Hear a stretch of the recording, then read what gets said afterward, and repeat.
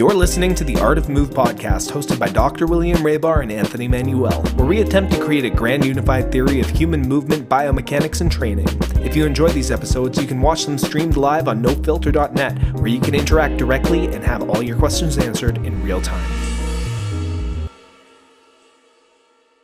4, 3, 2, 1, and ladies and gentlemen, this is episode 26 of The Art of Move with myself, Anthony Manuel, my good friend, Dr. William Raybar. We're out here in the Canadian Rockies trying to find the grand unified theory of human movement, and today is an exercise in open conversation that I'm really excited about. We're going to be talking about myofascial release, which is a pretty polarizing topic in the fitness industry and in the athletic world. Some people think it's a total waste of time. Some people don't understand it. Some people are doing it completely wrong and not getting anything out of it. Other people swear by it. I took a little bit of a poll on my Instagram at The Body Moves. So you can follow me on Instagram if you want to kind of take part in these polls. But I had two questions. One was, is foam rolling a waste of time? So foam rolling is one of the most common understandings of what myofascial release is. Like, for those who don't know what foam rolling is, it's almost you have this like foam cylinder or some foam implement and you roll your body on it, and it's almost like a form of self-massage. 42% of voters said that foam rolling is a total waste of time. 58% said no, it's valuable.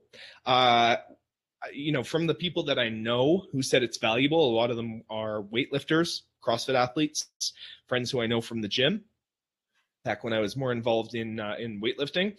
The follow-up question was, what about myofascial release in general? So not necessarily foam rolling, but the practice of myofascial release. 82% said it's useful, and 18% said it's useless. So even though 42% said foam rolling is a waste of time, most of the people, 82%, said myofascial release in general is useful, just not necessarily foam rolling. So I wanted to talk about, you as a chiropractor, you do a lot of manual release therapy with your patients. You do a lot of very innovative work with myofascial release. Let's start with something really fundamental for the listeners. What could you say myofascial? How would you define myofascial? Because to me, I hear myo relating to muscle fiber and fascial, obviously relating to fascial tissue. And the idea of releasing myofascia is almost like this vague, ambiguous thing. Everyone says it maybe without knowing a definition of it. So if you were going to define myofascia or myofascial release, how would you explain that to someone who's never heard of it before? Well, I mean, the way that people usually use it is myofascial release is just a kind of a marketing term, right? It's an easy way to say I'm going to roll my body, okay? Whether it be with a foam roller or an implement, whatever, right? To me, it's deeper than that. It's learning how to take care of your own body, whether that means using implements, whether it means going to a therapist. You have to learn how to take care of your own body and maintain it, okay? So when we're talking about myofascia, they're talking about muscles and fascia, but really you can manipulate anything, bone even, okay? That's a different story, but you can manipulate any soft tissues in your body, and that's what you really want to do with the whole technique. It's not just muscles and fascia, but an easy way to tell people is just, roll your muscles and fascia, myofascial release the muscle that's tight. And so, when people are thinking of myofascial release, like I said, the image that is evoked for most people is rolling around on a foam roller or a lacrosse ball, pressing the lacrosse ball deep into your joints or the sort of the connective tissue that feels really bound up. I remember for me, when I was doing a lot of CrossFit to prep for anything related to an overhead position, it was always in the rhomboids and in the upper and lower traps. I would smash that, and then I would, release some of these muscles that are really, really tight, and I could have an easier access to an overhead position. What's actually happening when you're, say, laying on a lacrosse ball and someone's actually, you're saying, okay, well, I'm doing myofascial release with a lacrosse ball. Is it mostly a neurological adaptation? Is there a tissue something happening on the tissue level? Like, what's actually happening? Well, that's a good question.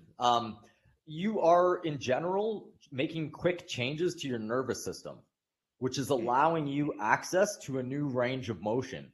The key is always to use that new range of motion so that you can acquire your brain and your nervous system to understand that you can be in that new range of motion. Okay. But a lot of people in the CrossFit community and bodybuilding, powerlifting, and I did this as well, is I want to foam roll my lats, let's say, the example that you just did, so I could, get into a snatch or something like that. Mm-hmm. Those activities themselves may be making the tissues tight neurologically, right? So you're buying yourself a small amount of window to be able to perform the task, but in the long run, it's not going to do that much. Okay. Because you're not treating your body as a body, you're trying to do an athletic endeavor. Okay. So it really comes down to goals with this stuff. It's like, what is the goal when you're doing a release of a muscle? Again, when you're compressing the muscle and laying on it, like most people do when they foam roll, it is mostly neurological change that's allowing you to that new range of motion. However, if you do it over and over and over again, you may have some actual structural tissue changes. What kind of tissue changes could you foresee? Like, let's use the example of like laying on a lacrosse ball to open up your upper traps or something. What kind of tissue adaptations would you see over time if you're doing it over and over and over again? Well, you really do want to have like an internal input. So the external input will always be what you're rolling on. That's like foam roller, lacrosse ball. That is making an external input in your body, but you also have to do internal inputs. So if I release the muscle, let's say my trap, I would need to move the trap afterwards with my input in order to make a neurological lasting change. Force is the tissue or the language of the tissues, a language of the cells. You have to implement force with your own body and your own mind and your own nervous system in order to make a lasting change with that tissue. So you can only do so much from the outside. And this is why you'll see people foam rolling for 45 minutes and not getting any lasting change and then think it's a waste of time, right? Because they forgot to actually input anything in their own body. Right.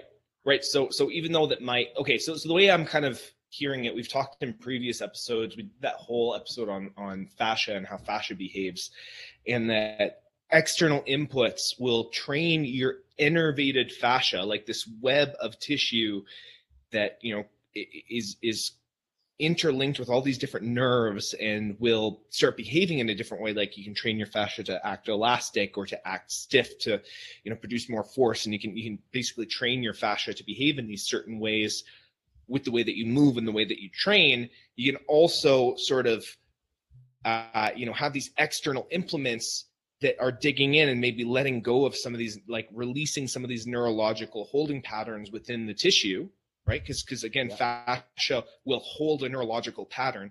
It almost sounds like you're breaking up the neurological pattern temporarily so that you have a window of opportunity to input a new neurological pattern. Is that right? That's exactly right. You're implementing the new neurological input with your own movement. So you're creating a window of opportunity where you're allowed to move in a larger range of motion. It's up to you to input your nervous system that you're good with going in that new range of motion. So whenever I get, like, let's say I worked on a shoulder today and I worked on the capsule of the shoulder. I did various myofascial techniques, really deep cupping and really deep massage into the capsule of the joint. I made a temporary change in that capsule. It's going to allow the person to move in a new range of motion. Okay, so we're talking, a significant amount, 20 or 30 degrees more than they could. This is a range of motion they haven't touched in months because they were injured. Now, your brain is going to be scrambled. Your brain and your nervous system are going to be scrambled in that range of motion. So I get the person to do very, very gentle exercises in that new range of motion so that their nervous system can know it's okay to be there. Then, because they were there as well, the tissue adapts. The cells have seen it. It has that length now. you repeat over and over and over again, and that's how you make changes in the tissue. Well, I mean, I literally experienced that firsthand yesterday when I came into the office. We were, we were just hanging out and talking about stuff, but you used that cupping machine. So for those who don't know what cupping is, there's an implement. I have one here, actually. I have a cup.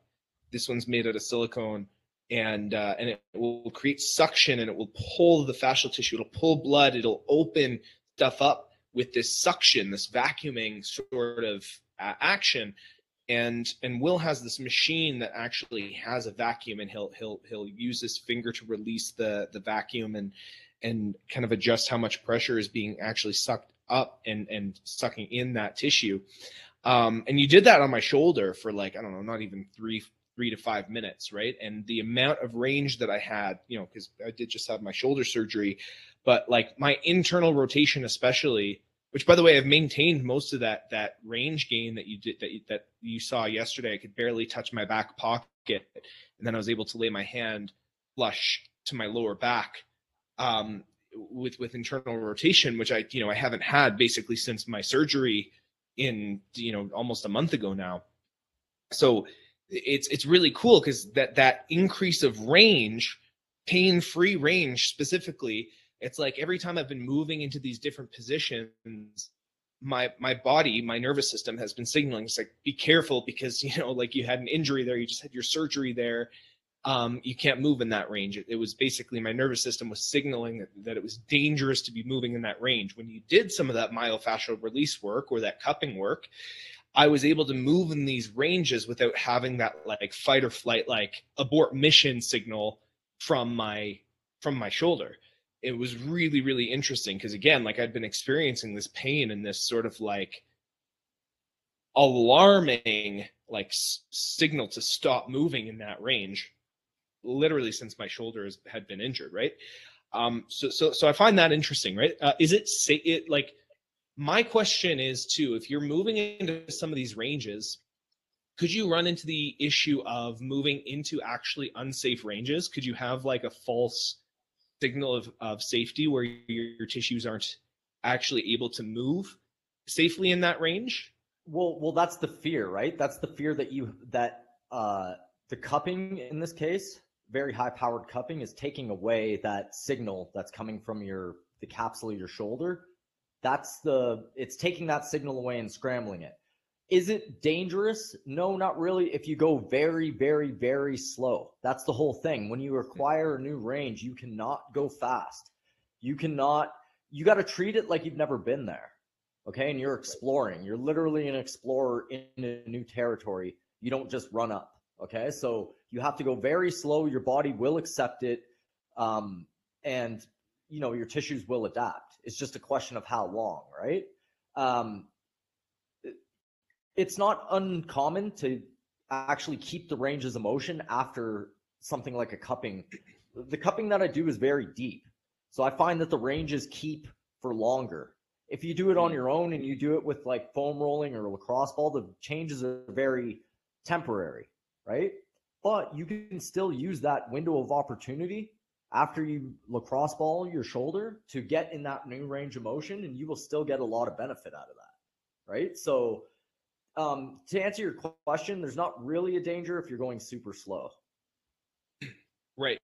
And I mean, I've used, back when I was weightlifting a lot, the way that I would use myofascial release would be specifically with squats. Let's use squats as an example, because that's like, sort of kingpin exercise of the gym bro.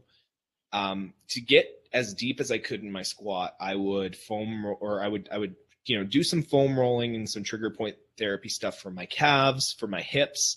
I would get right into my hamstrings so that I had as much range as possible in my hips. And then, I did go fast, right? Like I would, load up 300-400 pounds and let myself sink ass to fucking grass, which I couldn't necessarily do.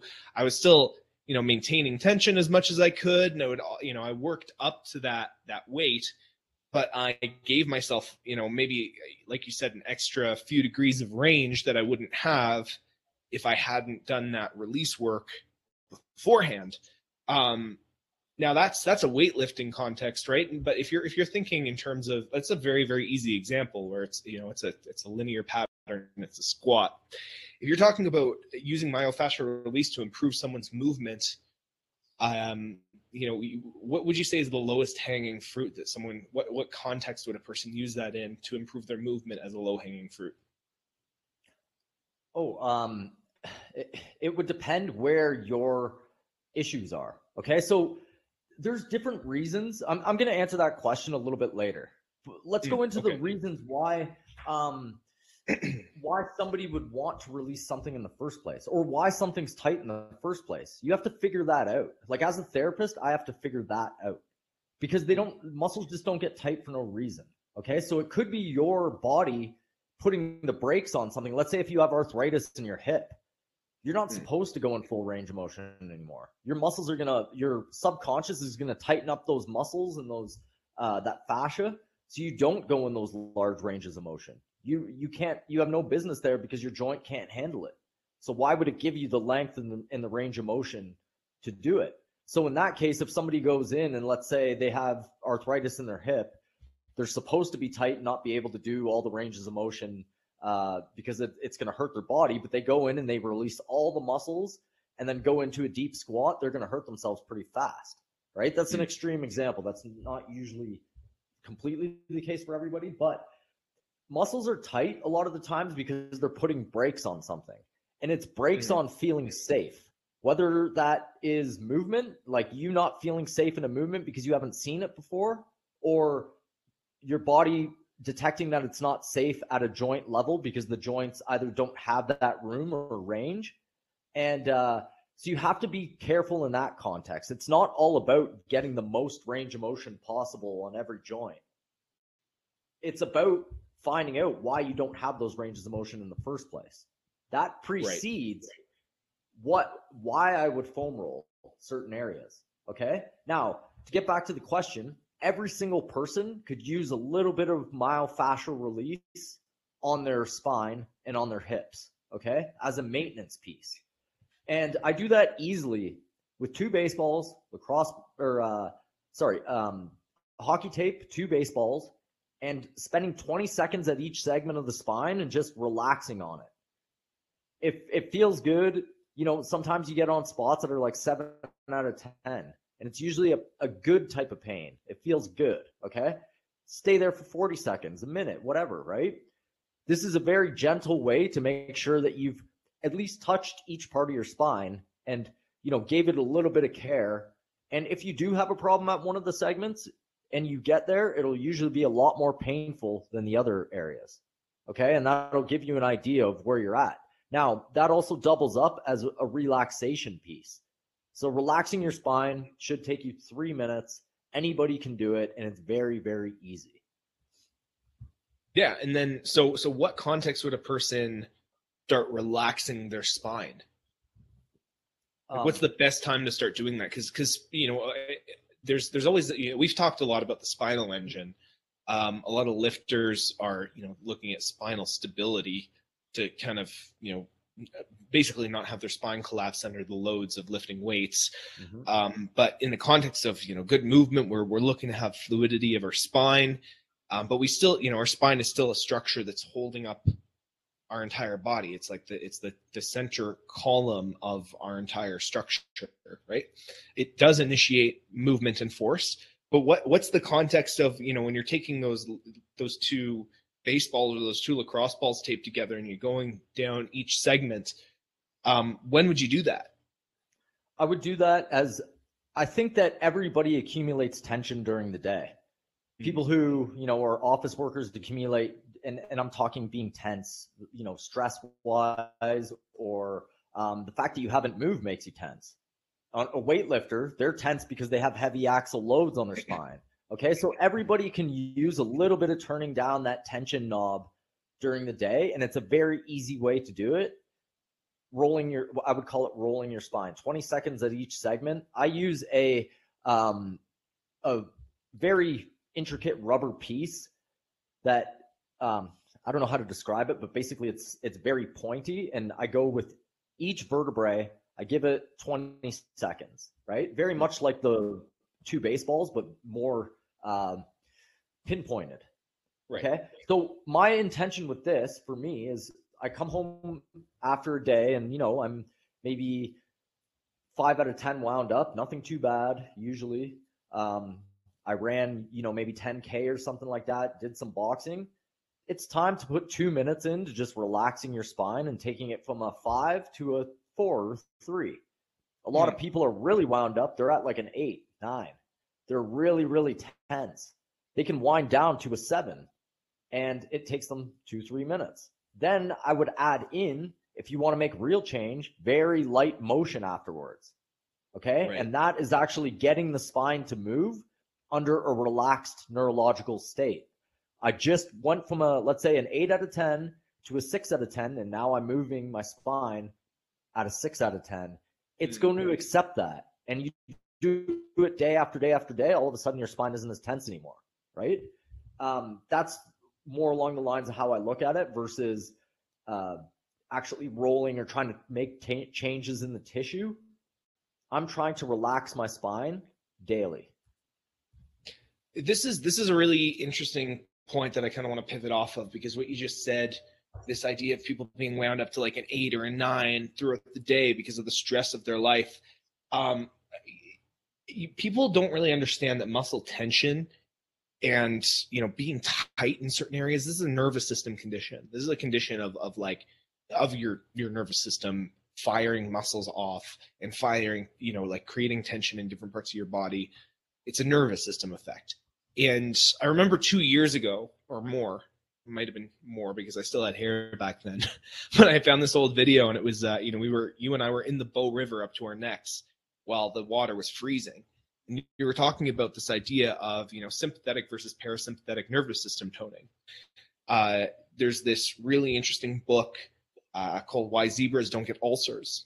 And it talks about how like a zebra can get attacked by a lion or like, be assailed by a predator and go into this highly nervous state, this fight or flight reaction where it's like it has to get away or it's going to get eaten by a fucking lion. And then within 15 minutes or less, it can shake itself off and be just like totally chill again. Contrasting it to human beings who live in this state of heightened arousal almost 24/7. We're so bad at being able to come into this relaxed, chilled out, rest and digest state. The fight or flight mode is almost chronic, and you can see it reflected in our culture. The amount of caffeine that we consume, the amount of stimulation that we're always exposed to, the amount of stressful news that we just have like constant inundation with. Not to mention, like a lot of our social relationships or work relationships end up being very stressful because there's always this sort of, keeping up with appearances or political correctness or whatever it happens to be. You're always on alert. You're always, trying to protect something, protect your social status, protect your safety, protect your financial status. There's this protection, this overstimulation, and our nervous systems are overstimulated all the time. You and I live in the mountains, and we have the benefit of going out into nature and experiencing how that can change your whole state. We were talking the other day about, it's like, man, two hours a day minimum in nature should be the norm.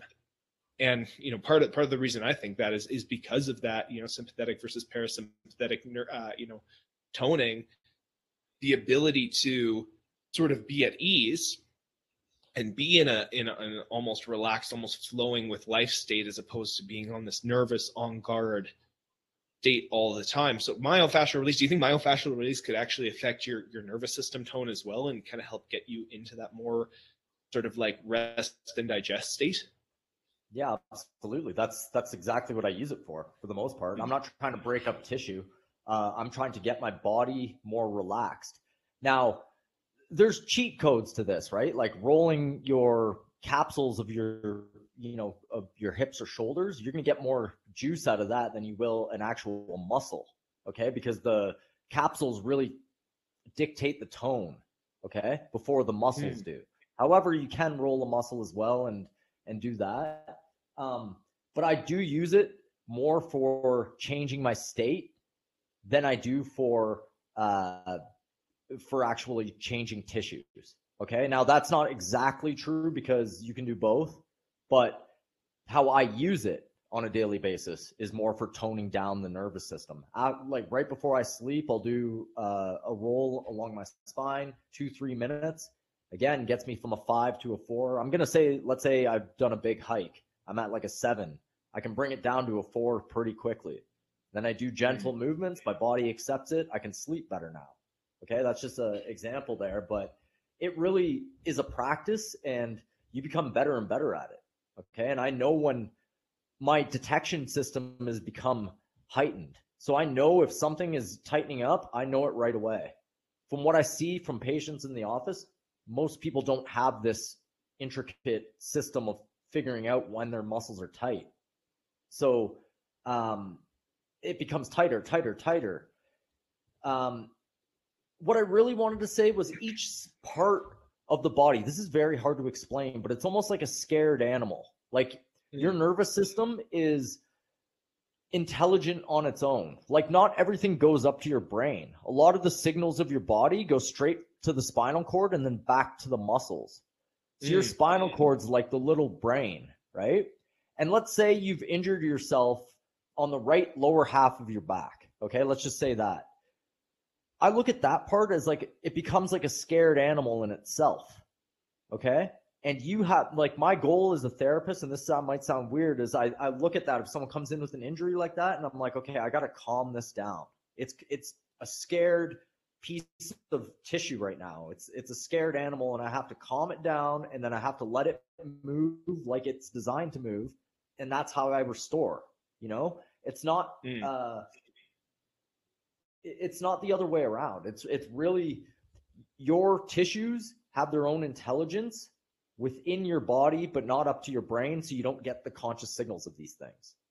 Right. Okay? And that's you know, that's the one thing that when people think that consciousness only happens in the brain, like you have all these nervous system signals, like, you know, even in your gut, for example, you have like more serotonin produced in your gut than you do in your actual brain, right? Like we have, our body is our brain, our nervous system going throughout our tissues, that is our brain. Our, you know, the lump of gray matter in your skull is only one part of your center of intelligence, but it's spread throughout your entire body. I think that's something that's really important to realize. And when you give the example of like, hey, these signals don't even make it all the way up to the brain, it's just relaying between the spinal column and the actual nerves in the tissues. That's something that's like, I didn't know that. I had no idea. I thought it always had to go all the way back up to the brain, but these are just firing back and forth with each other.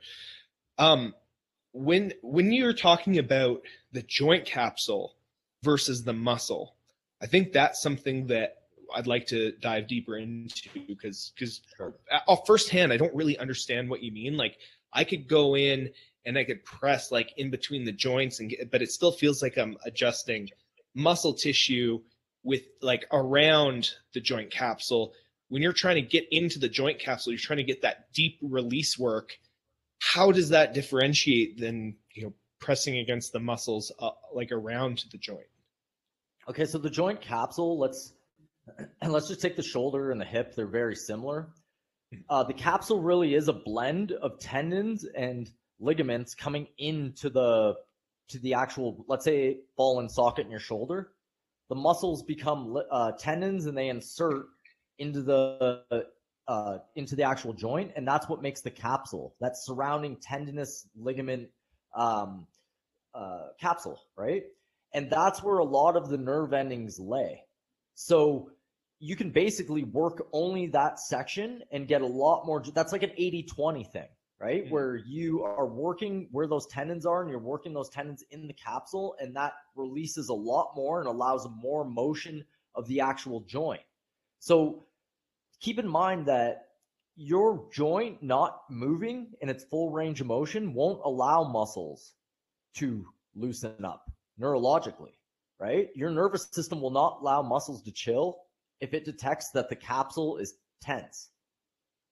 Okay, so if you release the capsule, then the muscle tone, the nervous system will allow relaxation in the muscle.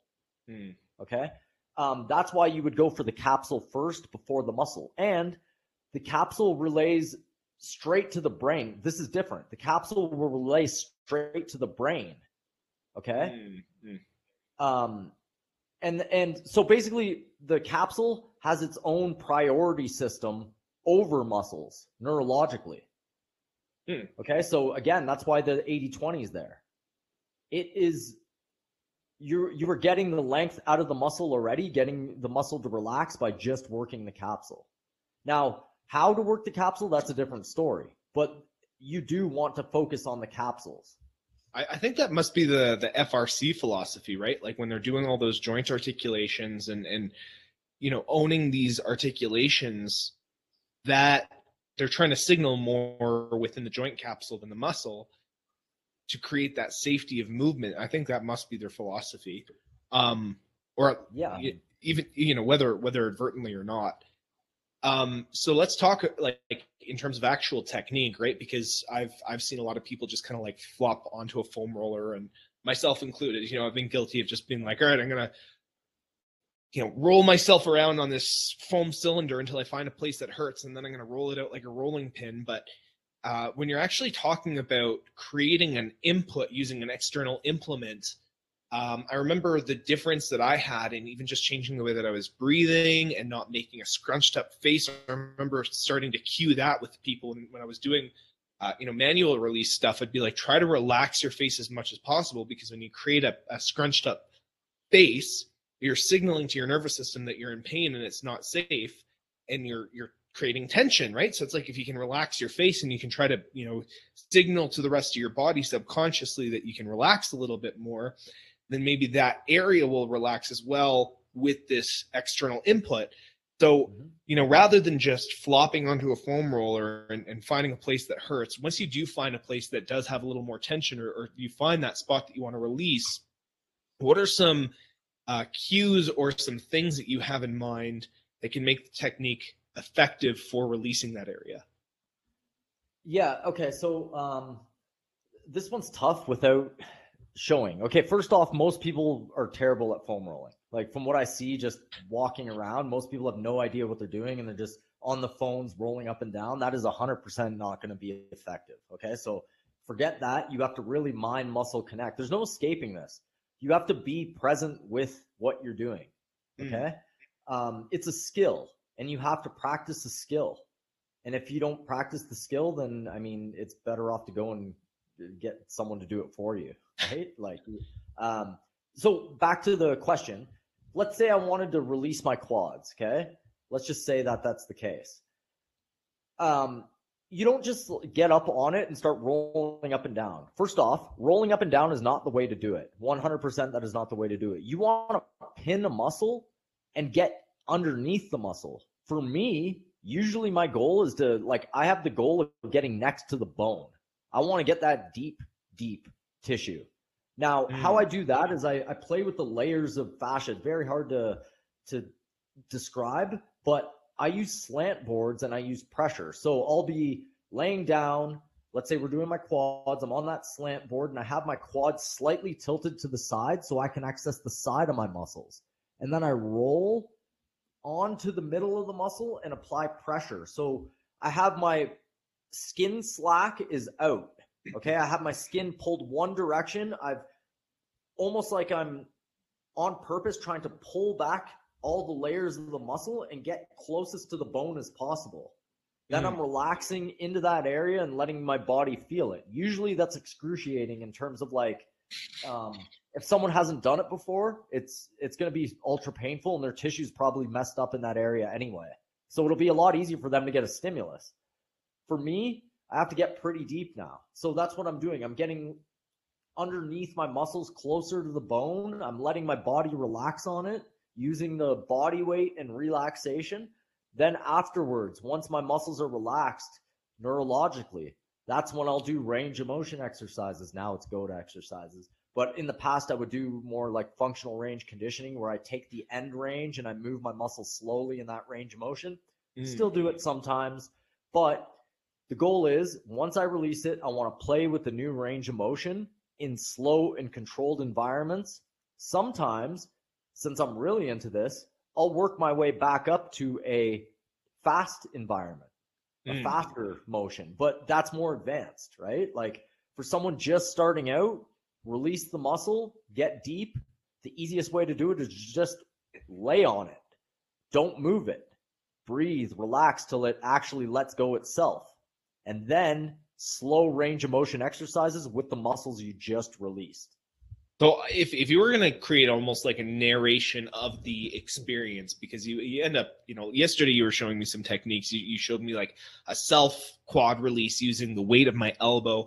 We did that. We pulled the skin to one side, folded through those layers of tissue, and I got into my quad in a way that I've never been able. I've used everything. I've used the Theragun. I've used the Theracane. I've used lacrosse balls. I've gotten into weird angles.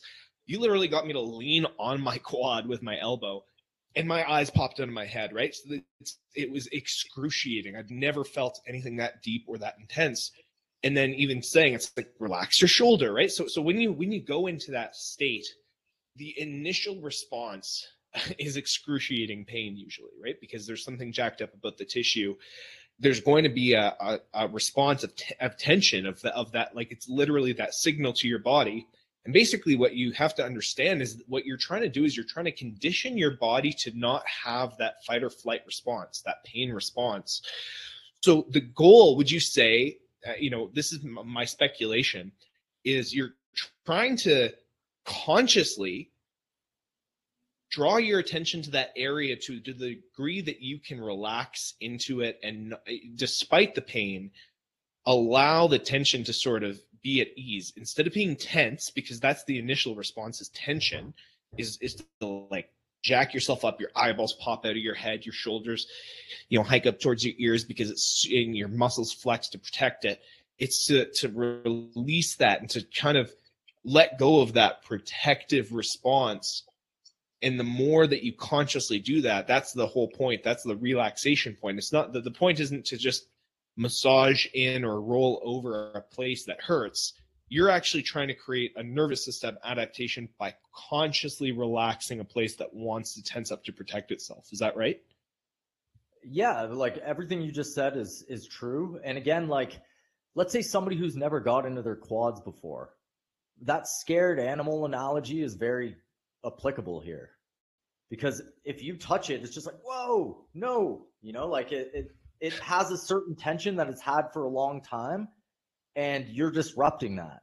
Okay. So if you can just relax using your own intuition and your breathing and only go to a 7 out of 10, for some people, that might be, grabbing a 25-pound plate, let's just say, and placing it on their quad and just letting it sit there. Okay. And playing with contracting and relaxing their quad, that could work, right? If someone's in a scared enough state, okay, that scared animal state on their quad, that might be enough. In fact, if you were to tear your quad, that would be more than enough. You would feel that feeling, right? So basically it's to your level, right? For me now, I have to get in there a little bit more, but my quad has released, over the last couple of years, 200%. It's a completely different quad because I was consistent with this. I did the lengthening work. It's still not where I want it to be at all, but it was terrible before. There was no length in my quad. It was, poke it and I would flip. I could squat a lot, but I couldn't get my quads touched, right? They were in that scared of a state. So really the easiest way is to get a heavy implement and just place it on your quad. Someone showed me it's something called the giant pill or something like that. It's like 100-pound like metal piece that powerlifters use to smash their quads with. Okay. Huh. So I can't remember exactly what it's called, but it's a giant metal thing. It looks like a weight, and it's like 100 pounds, and they use it to smash their quads. So for me, for a power lifter, you'd be doing the same thing. You'd be placing a heavy weight on the quad and just contracting, relaxing, or just letting it place there. I would make sure the skin is moved over, the muscles are moved over, and you're trying to get in deep. Now that takes skill. It's hard for me to describe what I'm doing there, right? But I'm moving the muscles aside and getting deeper. That's what I'm doing. Okay. Now, again, when I do that, You go from a 7 out of 10 to a 5 out of 10, then you do gentle exercises at that 5 out of 10, so your body accepts it. Okay. Now, if you become more in tune with your body, if you move better, you're going to have to myofascial release a lot less. Okay. And if you're one of those lucky people who is, well, why is that? Why would you have to myofascial release less if you're in tune with your body? You're going to build less tension. Okay. Like now, let's say with my back, I can feel the tension. I have that detection system really, really down. I know exactly what's happening at each level of my back because I'm very in tune with it. I can move it intricately. I know exactly what's going on there, right? So the amount of tension that I build up during the day is very minimal, unless I'm, hiking 20K or doing something extreme. I might build up some tension, and then at the end of the day, I release it. It takes me 2 or 3 minutes, right? But the average person doesn't have that detection system in almost anywhere in their body. The first detection is usually pain for most people. That's what they start feeling, right? And well before I ever get to pain, I have 10 layers of detection before I even get there, unless it's an acute injury, right? Yeah. So it's really interesting because what came to mind there for me, I always think about like muscle tone when people think it's like, oh, I got these toned muscles. That's your muscles in a partially flexed state almost all the time, right? And you're conditioning your body to, when you're training mind muscle connection in a bodybuilding context, you're doing it to be able to consciously and actively flex your muscles, and lifting weights is a stimulus that teaches you the skill of being able to consciously flex your muscles. This is really interesting because it sounds like myofascial release can be a training input to consciously train yourself to actively release that tension. So as opposed to creating that chronic muscle tone or consciously create that muscle tone, it would be to release that tension when it doesn't serve you, right? And because if you think about what you're doing in myofascial release, you're easing off into it, you're relaxing into it, and you're consciously letting go of tension that would basically unconsciously be there. So what you just said, it's like, yeah, I mean, like, I don't have to release as much because I know I can just relax when I start to feel that excess tension, because you've trained your body to be able to do that. You've given it's the same way that you would lift weights as an external stimulus. You would have this, a myofascial release implement like a lacrosse ball, of a roller, or whatever it happens to be, and you would teach your body to relax that particular area. And then obviously, like the more you practice that, the less you need that external stimulus, right? Like obviously with lifting weights, you need to maintain that a little bit more if you want to lift the same amount of weight, but you can still always flex your muscles. Like you don't lose your ability to actively, consciously flex your muscles if you're practicing it. So that was really interesting. That's like, would you say that's true? Because that's what it sounds like. It sounds like you're teaching yourself the skill of actively relaxing tension out of your body. Yeah, that's exactly what I use it for. That's what I'm doing when I myofascial release. I'm not trying to release specific muscles for no reason. I am trying to give specific inputs into my body so that I'm able to relax those parts, and then I input movements through what I do. My own power inputs the movements under less tension. Therefore, my body starts accepting that I can move with less tension after I do this over and over and over again. And it's always the same formula, always. Okay? If you want to make changes to your tissues, relax them, move them in their range of motion, and do it in a relaxed state, and that'll give you new inputs. Okay? But if you were to just foam roll and then not do any of the movements afterwards, you're not going to get the inputs. You're not going to get that relaxed nervous system to happen over and over and over again. You're not practicing anything. So if you roll first and then you move, you're practicing movement under less tension, under less stress. Okay? Now, if you don't move afterwards, you're still going to be relaxed, but you never inputted anything. You never learned anything. You never practiced anything. Therefore, you won't get the movements in the new range of motion. Okay? So if you only foam roll, don't do the movements, you're getting like 10%, 20% of what you should. And that's why most people fail with it and waste their time with it. You have to put the inputs afterwards. Or you don't have to, you should, because you'll get more out of it.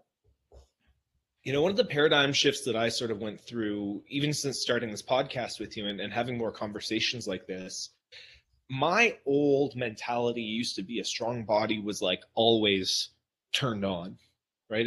Coming from a powerlifting background, it was always trying to develop the muscle as much as possible, develop strength in every part of my body so that I could handle, tension at any point. And one of the big shifts that I've experienced since talking to you more about this has been the idea that you only want to have stuff turned on when it's necessary. Like you create tension by being in the right joint angles, and tension will naturally arise. You don't have to consciously flow ops. Eric Tessie, one of these GOTA coaches who I really like, he had a really cool post the other day, and it said, a GOTA coach will never ask you to flex a muscle. However, these muscles will indeed flex as a byproduct of alignment, pressure, and torque. We don't think about squeezing or contracting muscle tissues around here. If you have to flex the muscle so that it activates, you should ask yourself why it isn't already activated in the first place. The human body is primarily designed for coupled rotary motion within the framework of driving force forward in space. And basically, this idea of put your body in the right angles, and it will naturally flex the muscles that need to flex. If the other muscles are relaxed, then you can go into that area and you can take advantage of the elastic recoil. You can take advantage of the fascial tissue, which is producing force without muscular contraction happening on its own. So this idea of being able to have things relaxed as they need to be relaxed, only flexing muscles that need to be flexed for movement, is a totally different paradigm shift for me. And I think that's the utility of doing some of this myofascial release stuff, is if you have stuff that is chronically turned on, it shouldn't be. If you're sitting down all day and your hip flexors are chronically turned on because you're in this this front chain position where your hip flexors are locked up and chronically tensed, then when you stand, they're going to be turned on and they shouldn't be, and you're going to experience tightness and compensation as a result of that. So if you can release that, then your gait pattern is going to be more efficient. Where do you find? First of all, do you agree with that? Is there anything that I missed? Any addendums to the? I actually agree with Eric Tessie there. I don't think you should fire muscles. I'm definitely not going to argue that right now, debate it, because that can be a whole episode on itself, right? And we will. I do agree with that. Joint angles go first, right? And when you have the right joint angles, GOTA defined it already, right? What I would consider great joint angles, landing, leaving positions, bow and corner, all that, right? When you do that correctly, the tension doesn't build in your muscular system where everything has to hold tense. The reason that your muscles have to fire so hard may be because you're in not great positions and your structure is off. So let's say you hold your core rigid and you're walking, you're out of balance at every step. You can't get any head motion. You can't land in balance. Your muscles are going to get stiff. Your body needs to be protected at any point of your walk because you're not in balance. Okay. And on a deeper level, here it is. If you land in balance, you can let your muscles relax. But at any point you're not in balance, you can't be relaxed. Okay. So when you're not balanced, you are in a state of tension, more tension than you should have, versus if you're in balance, if your head's over your foot, if you're in your columns, if you're feeling safe, your muscles don't have to contract to hold you in place. Your fascial system and your joint angles will do that for you.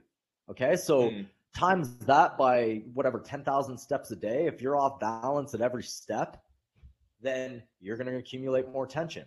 Okay. So, balance is really key in the motion aspect of things. Having those columns, having that head over foot. I cannot emphasize this enough. You will have to roll less and less. However, a lot of people as well come from powerlifting backgrounds, bodybuilding backgrounds, CrossFit, it's like you have to roll at that point. Your body is tense, tense all the time. So you're kind of working against yourself in that you're rolling so that you can, like the examples we gave at the start, you're rolling your lats so you can possibly do another Olympic lifting session where you can get your arms over your heads temporarily, and then it'll tighten back up because you just, did those heavy Olympic lifts, and then you have to do it over and over again. So you're not making any headway. You're just allowing yourself to continue what you're doing. Okay. I want to make headway. I want to, like, if I look at it more in the GOTA terms or balance terms, I'm making headway when I'm in my columns and in balance in terms of progressing my quote unquote myofascial release or my tissues in my body. I'm progressing them to be less tense always. Okay. So then I could be in a less tense state, and then things become easier. I can meditate easier. I can sleep better. I can digest better. This is a really interesting, because I had a conversation with someone who responded to the poll that I took on Instagram, and we had a little bit of a discussion because he thought foam rolling was useless, but myofascial release had utility. And I said, okay, why do you think this intervention doesn't have too much utility? His thing was like, it doesn't create lasting change, right? So the changes are temporary. And the thing he said, people in the wild don't foam roll before escaping a lion. And we were talking, is like, he said this, in his opinion, it could be an entry point to improve movement temporarily, but eventually it should be phased out.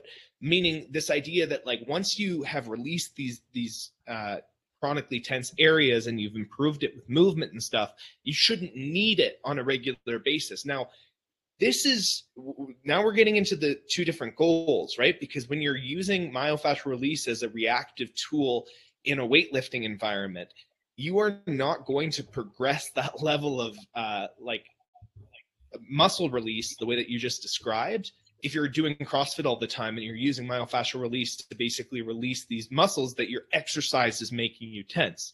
At that point, you're using it as a tug of war to kind of keep you in this sort of homeostatic state, where if you didn't do it, then your muscles would chronically be tight because the exercises that you're doing are creating these muscular imbalances, these structural imbalances, because you're doing things that you said, like you said, are athletic endeavors, not biomechanically sound endeavors. If you're doing a practice like GOTA, or you're doing something to improve your posture or your biomechanics, then it should be phased out eventually, because the patterns that you're practicing and that you're working towards should put you in a state where you're going to be relaxed in the right places and tense in the right places, just as a result of your joint angles and the pressure that you're putting. So foam rolling can either be something reactive, where you're, again, like, it's a tug of war between you're making yourself tense all the time and you're trying to release that tension, but eventually long term, that release is going to come as a skill. That depth is going to come as something that you're regulating your nervous system on your own. Well, what that person said is, like, you should phase it out completely. And if you're in the wild, you won't foam roll before you outrun a lion or whatever. First off, yeah, like, I see what he's saying, right? Like, you shouldn't have to do it all the time. And the way most people do it, where you're foam rolling before a CrossFit session for half an hour because your muscles are tense, yeah, that's not sustainable at all.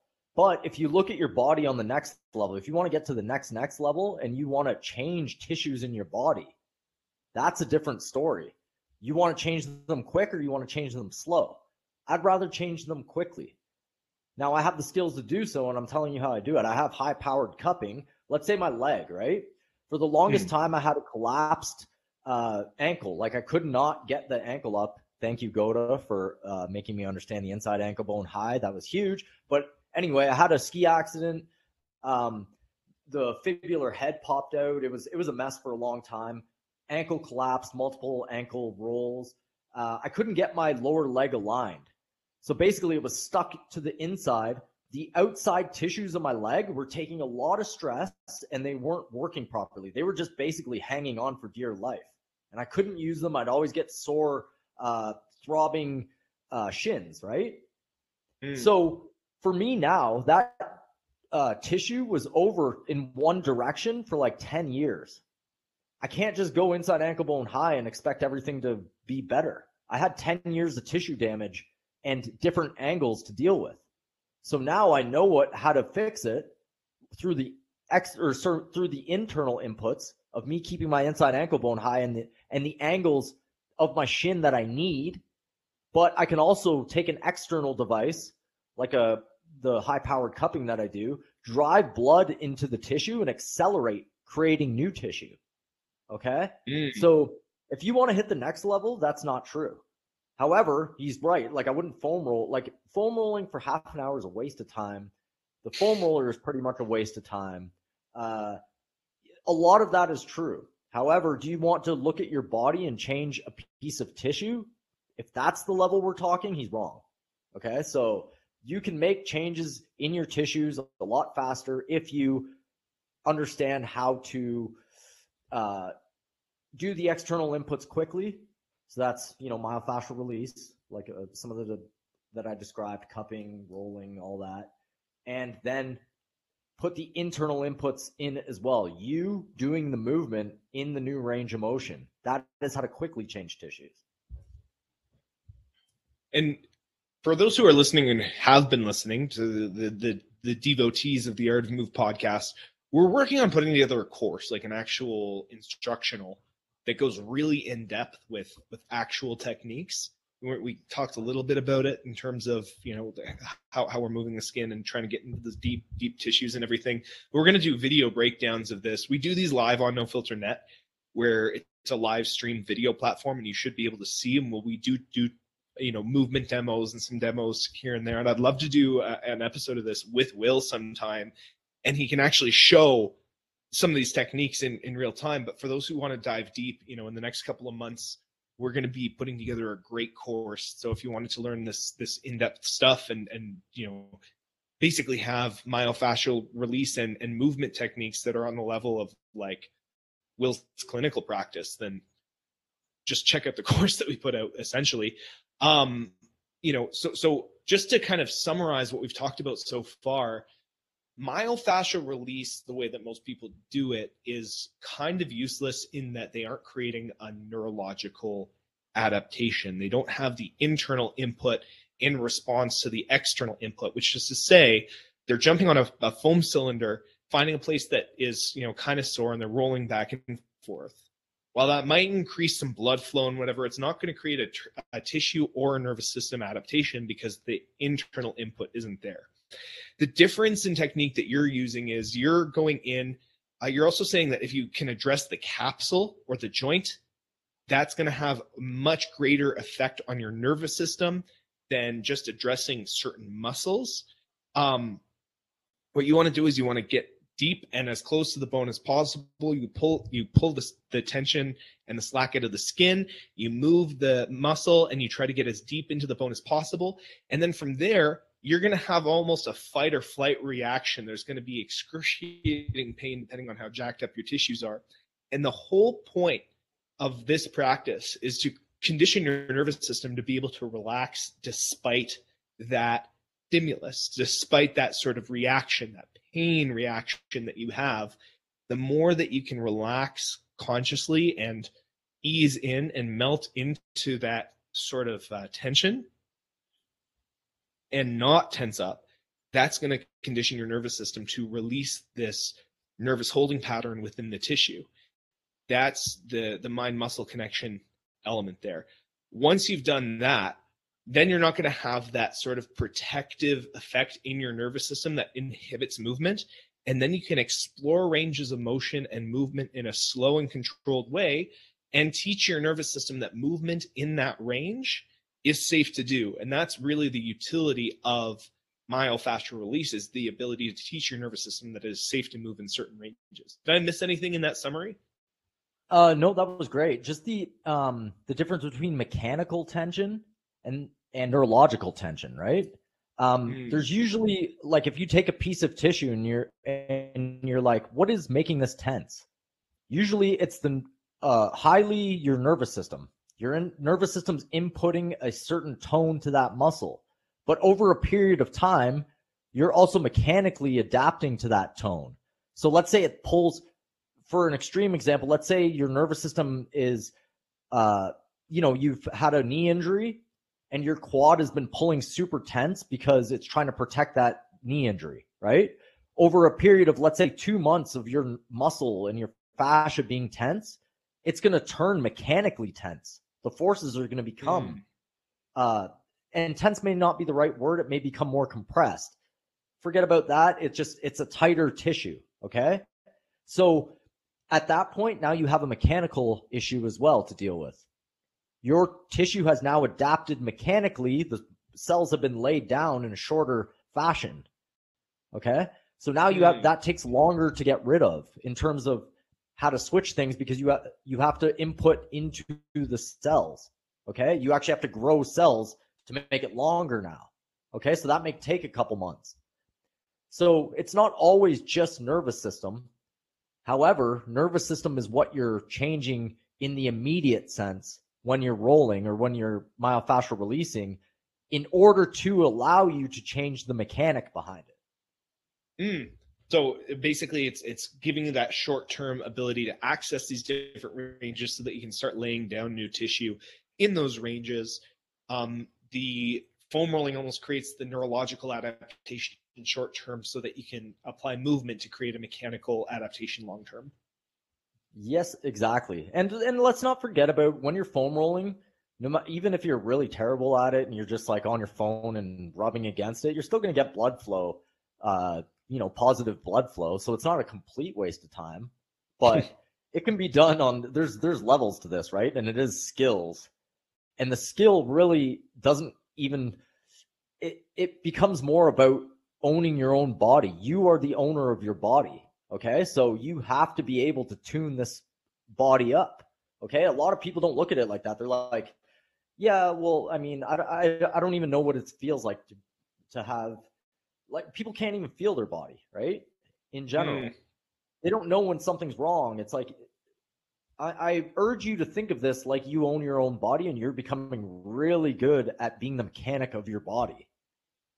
That's how to make changes over a period of time. If you look at that as a skill, it's actually much more important than building muscles. To understand the feelings that come out of your body, to understand where you're tense, where you're tight, how certain parts are supposed to move, how much movement do you have? Most people don't have that grasp. It's like, I'm just in pain. I need to get rid of this pain.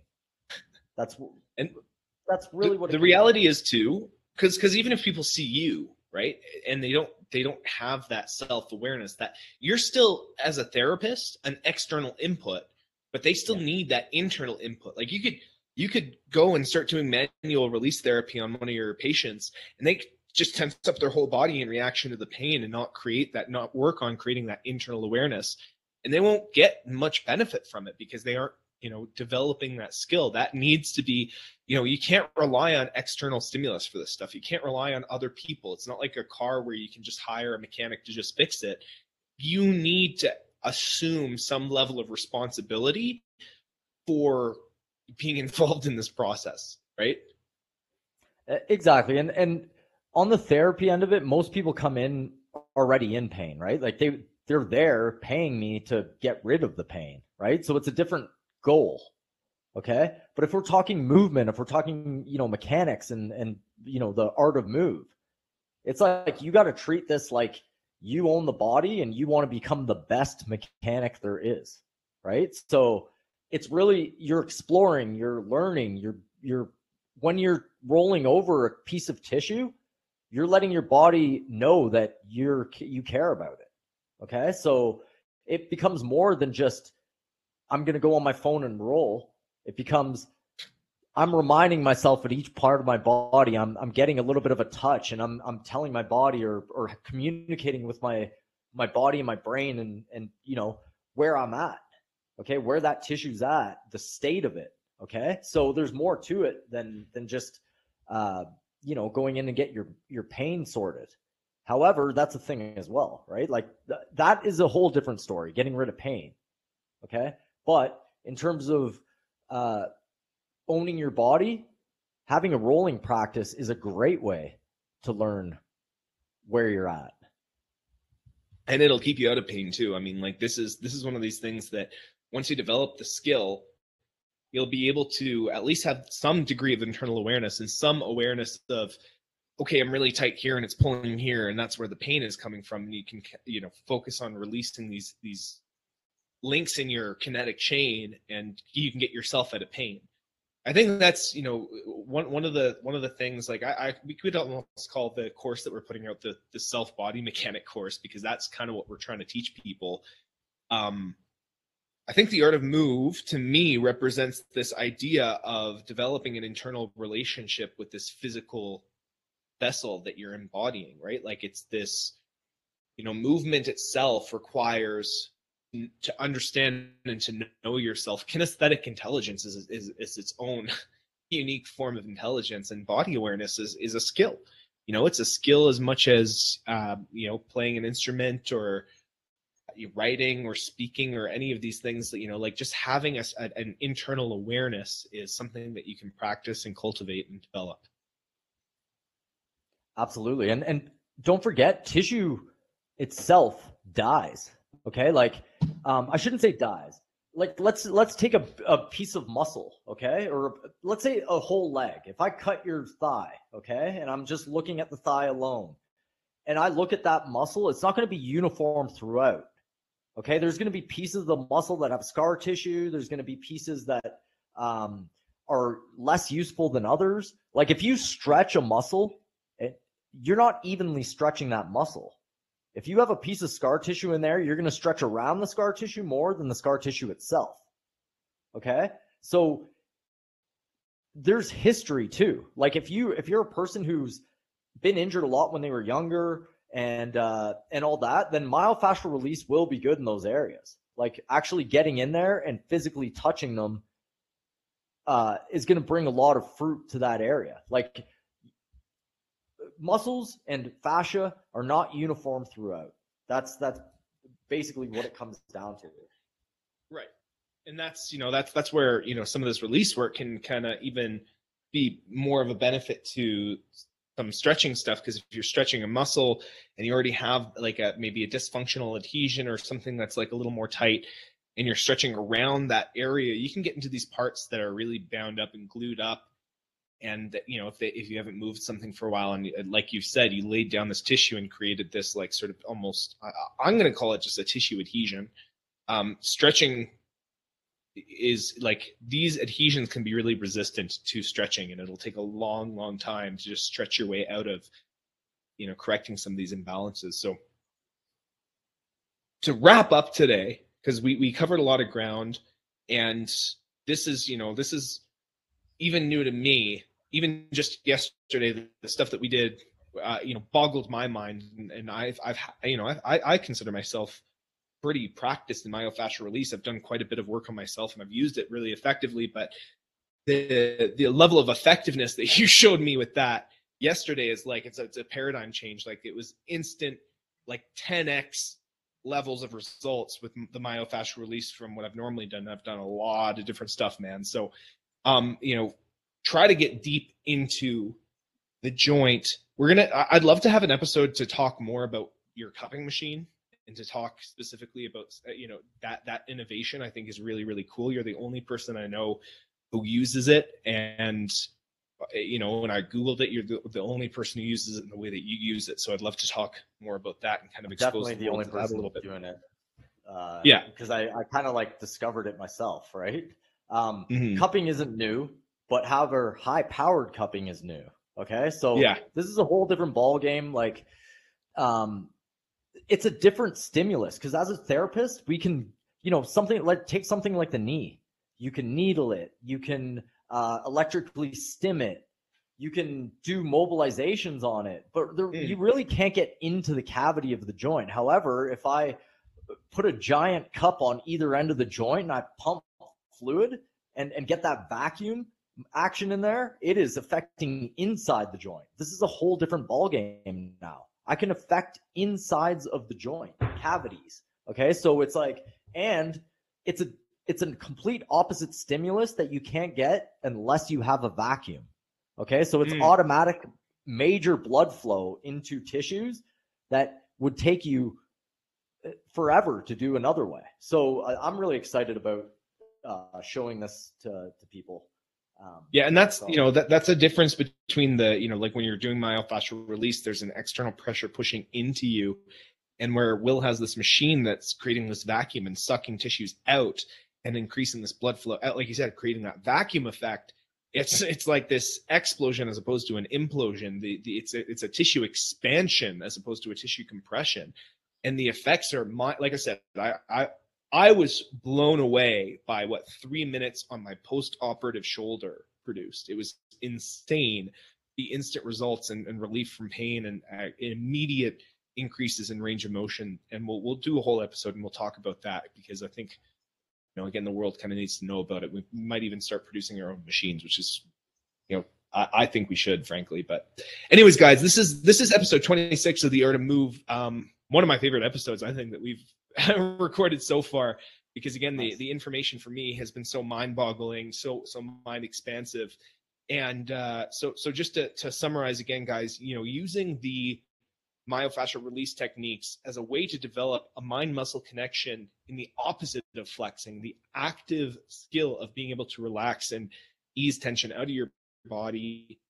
This is a useful practice. This is the opposite of developing the skill of flexing your muscles, which is what weightlifting is principally for. For those who are listening on iTunes and Spotify, we record these live on No Filter Network, nofilter.net, where you can see our upcoming episodes. It's live and interactive. So if you ever have questions during the stream, you can actually ask us in the chat. You can hit the knock button and actually request to join the stream yourself, which I think is a really cool feature. Anytime people want to come on and either ask questions or bring up points that they disagree with, or add to the conversation with things that we haven't thought of, we're all open for it. This is an open conversation about movement and the truth behind it. So thanks for listening, guys. This is episode 26. We'll see you next week for another episode of The Art of Move. Thanks for listening. Have a good one, guys. Let movement be your medicine.